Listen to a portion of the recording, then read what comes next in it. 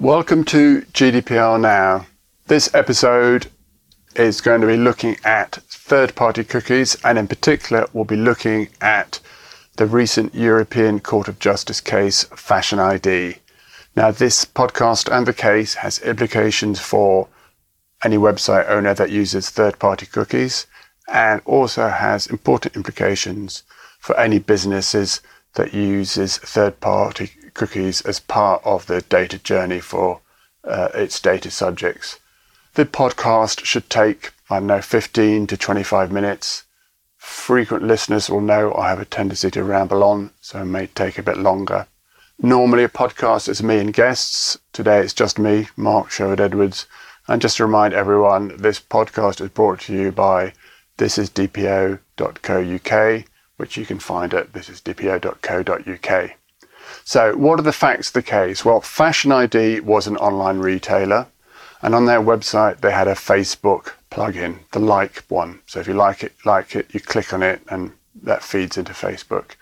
Action was brought in the German courts by a German consumer association which claimed that Fashion ID was a controller, but that it was not issuing a privacy notice, it wasn't gaining consent, it wasn't behaving like a controller should behave. Now that got escalated to the German courts and then ended up at the European Court of Justice for some decisions on the law.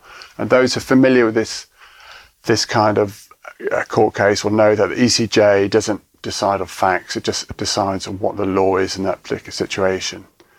Now, ECJ cases often come in kind of two parts: the judgment itself and also the Advocate General's opinion. Now, the Advocate General is like an advisor, and he or she writes an opinion. And the interesting thing about it is that it's typically much more expansive in its analysis and its reasoning and things it says than the court's official judgment.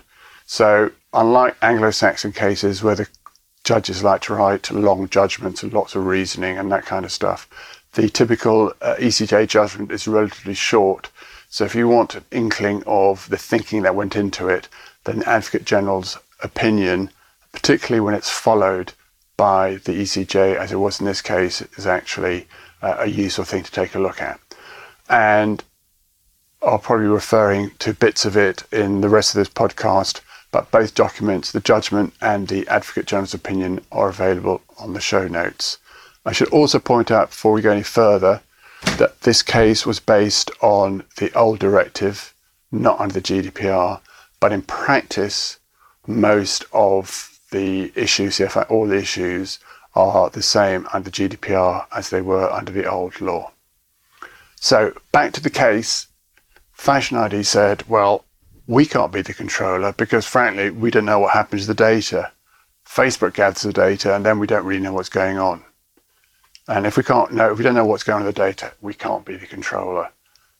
The ECJ said, no, that's not the case, because there is some old case involving Jehovah's Witnesses in Finland, where the main Jehovah's Witness body didn't quite know what was going on with the data, but the individual Jehovah's Witnesses did. And in that case, the court found that the main Jehovah's Witnesses community, the big body, and individual Jehovah's Witnesses themselves were joint controllers, and so got around the fact that the community body didn't quite know what's going on with the data. So in this case, the court went down the line that actually these guys are probably joint controllers, and to determine whether someone's a controller at all, you look at whether they have the means and the purposes for processing. They determine the means and the purposes by which the data is being processed. And if they're joint controllers, they need some kind of commonality of means and commonality of purposes. And in this case, the means is relatively simple because Facebook had the plugin, Fashion ID had the website, they put the plugin on the website, and that's a commonality of means. And in terms of the purposes, slightly more expansive in the Advocate General's opinion, but more the same approach in the court. They looked at the purposes. Well, Facebook just wants traffic coming across its website so it can collect data and exploit that data, and for advertising and so on. And Fashion ID, well, actually similar kind of motive. They wanted they wanted likes on Facebook, which in turn would feed into advertising, in turn would feed back into revenue. So there's sufficient commonality of purpose for both Facebook and Fashion ID to be joint controllers. Now, that's all very well, but it gives a slight problem, because if you're a joint controller of Facebook and you're just running up the website, you've really got no idea what Facebook is doing the rest of the data. So you couldn't really disclose that in your privacy notice, because you've got no idea. And if someone comes to you with a subject request or request a rectification, you really can't comply with it, because that data is not sitting with you, it's sitting with Facebook somewhere. So, problem, what do you do in this situation? And then the ECJ comes up with actually a fairly creative solution. What it says is there's different stages in the data journey. You can break those stages up, and those different stages have got different controllers. And so at this stage, at this initial bit, which I call the collection and the transmission to Facebook, Fashion ID and Facebook are joint controllers together. Now, and that means that Facebook is, once that initial stage is complete, then Facebook is controller for the rest of it, but for that initial on its own, but for that initial stage, Facebook and Fashion ID are joint controllers, which kind of means that they can have, you can have a separate lawful basis at each stage, logically, you would assume. Now, what was the lawful basis at this stage? Well, interestingly, the Commission intervened in the proceedings and said, well, why are we talking about lawful basis? This is a cookie. It's governed by the e-privacy directive. There's no such thing as a lawful basis under the e-privacy directive. It's either an essential cookie, consent is not required, or it's a non-essential cookie, in which case consent is required, but there's no lawful basis and no such thing as a legitimate interest. But in fact, the German referring court had asked about legitimate interest. So, interestingly, ECJ went on, talked about that and said, actually, yeah, you can be a joint controller, and as joint controllers, you can have a joint legitimate interest, provided you each have a legitimate interest. It didn't specify it had to be the same legitimate interest, but it's relatively safe to assume, relying on the general kind of means and purpose commonality test, that there's got to be some kind of commonality or legitimate interest, as there is here. They're both marketing, they're both advertising, and that's why they're in business. So interestingly, the European Court of Justice ignored the e-privacy directive and just talked about joint controller with joint legitimate interest. Now, I think that's a pretty important decision. So let's just take stock, and I'll tell you why I think it's important. The ECJ introduces two important concepts. First of all, the idea of different stages of the data journey. Each stage can have its own controller or its own joint controllers, and therefore by more or less implicit implication, so that's not a tautology, each stage can have its own lawful basis. First point. Second point, even at this early stage, the lawful basis can be legitimate interest. So why is this significant? Well, it's significant if you cast back a few episodes to the podcast we did on the ICO's paper on RTB and AdTech. The ICO's position was that if you start off with a cookie which requires consent, then you need consent all the way through the data journey. And that has been flatly contradicted by the ECJ. Different stages, different controllers, and I think it follows naturally, potentially, different lawful bases. And the other significant thing is that the ICO had said, and actually technically they're probably correct, that where the GDPR, and for these purposes the Data Protection Directive is more the same thing, the GDPR and e-privacy directive occupies the same space, then the e-privacy directive trumps the GDPR. And that was supported, in fact, by the European Data Protection Board in the paper it did on the interaction between e-privacy and GDPR, and that's also in the show notes in the previous episode. But the ECJ kind of ignores the whole e-privacy side and does everything under the Data Protection Directive, and in the Advocate General's opinion, reviews particular elements, forthcoming elements of the GDPR, see how they're going to fit in particular, Article 26, which we'll talk about in a minute. Now, what does that mean? Well, it's good news for those in AdTech, because the ICO's initial point was that people in AdTech don't understand cookies. They think there's lawful basis and so on, and they're getting it all wrong.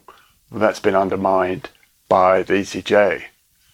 Does that mean everyone at AdTech running RTB and similar is out of the woods? No, not at all, because they've got further problems down the line. But it's certainly helpful for their case. So now let's turn and look at some of the nuts and bolts that came out of the Fashion ID decision. Now, there's always been a bit of no one quite knew. If you've got a controller, well, if you've got a website provider and you've got a cookie provider, third-party cookie provider, who is responsible for issuing the disclosure notices, collecting consent if that was required, and so on. And in the ICO's paper on cookies, it kind of fudged it. In the CNIL's paper on cookies, it kind of fudged it by just pointing at the GDPR, even though e-privacy is separate to the GDPR. Helpfully, the ECJ was a bit more prescriptive. And what it says is very simple. It's the website operator's job to provide the disclosures and collect the consent. Why does it say that? Well, it's a pretty simple analysis, and it's this. If you go to for example, if you go to the Fashion ID website, you're going there because of Fashion ID. You're not going there to meet a Facebook plugin. And because that's who the consumer is expecting to deal with, then that the website operator is a person whose job it is to provide the disclosures and collect the consent. That sounds fairly simple. It's a bit more expansive in the Advocate General's opinion, but that's fairly convincing and sound reasoning in my view. At least it's pragmatic. Of course, that bit's cleared up. Now, of course, if you're joint controllers, you need a joint controller agreement as set out in Article 26. No problem with that if there's one website operator and one or two third-party cookie providers. But if it's one website operator and 100 or 200 website cookie providers, 200 cookie providers, then that's actually a bit more problematic. So presumably everyone's going to default to some kind of, here's my standard joint controller terms, click here and it's all accepted, or it's part of the mechanism by which the cookie gets placed or the cookie provider gets access, or who knows, but there'll be some kind of mechanical arrangement, because you can't see everyone going through loads of Article 26 agreements each time.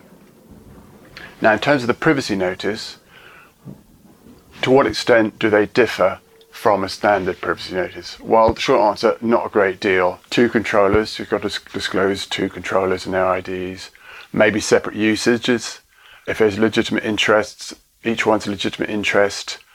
Contact details for at least one of them, though data subjects are entitled to have recourse against both, if that's what they wish.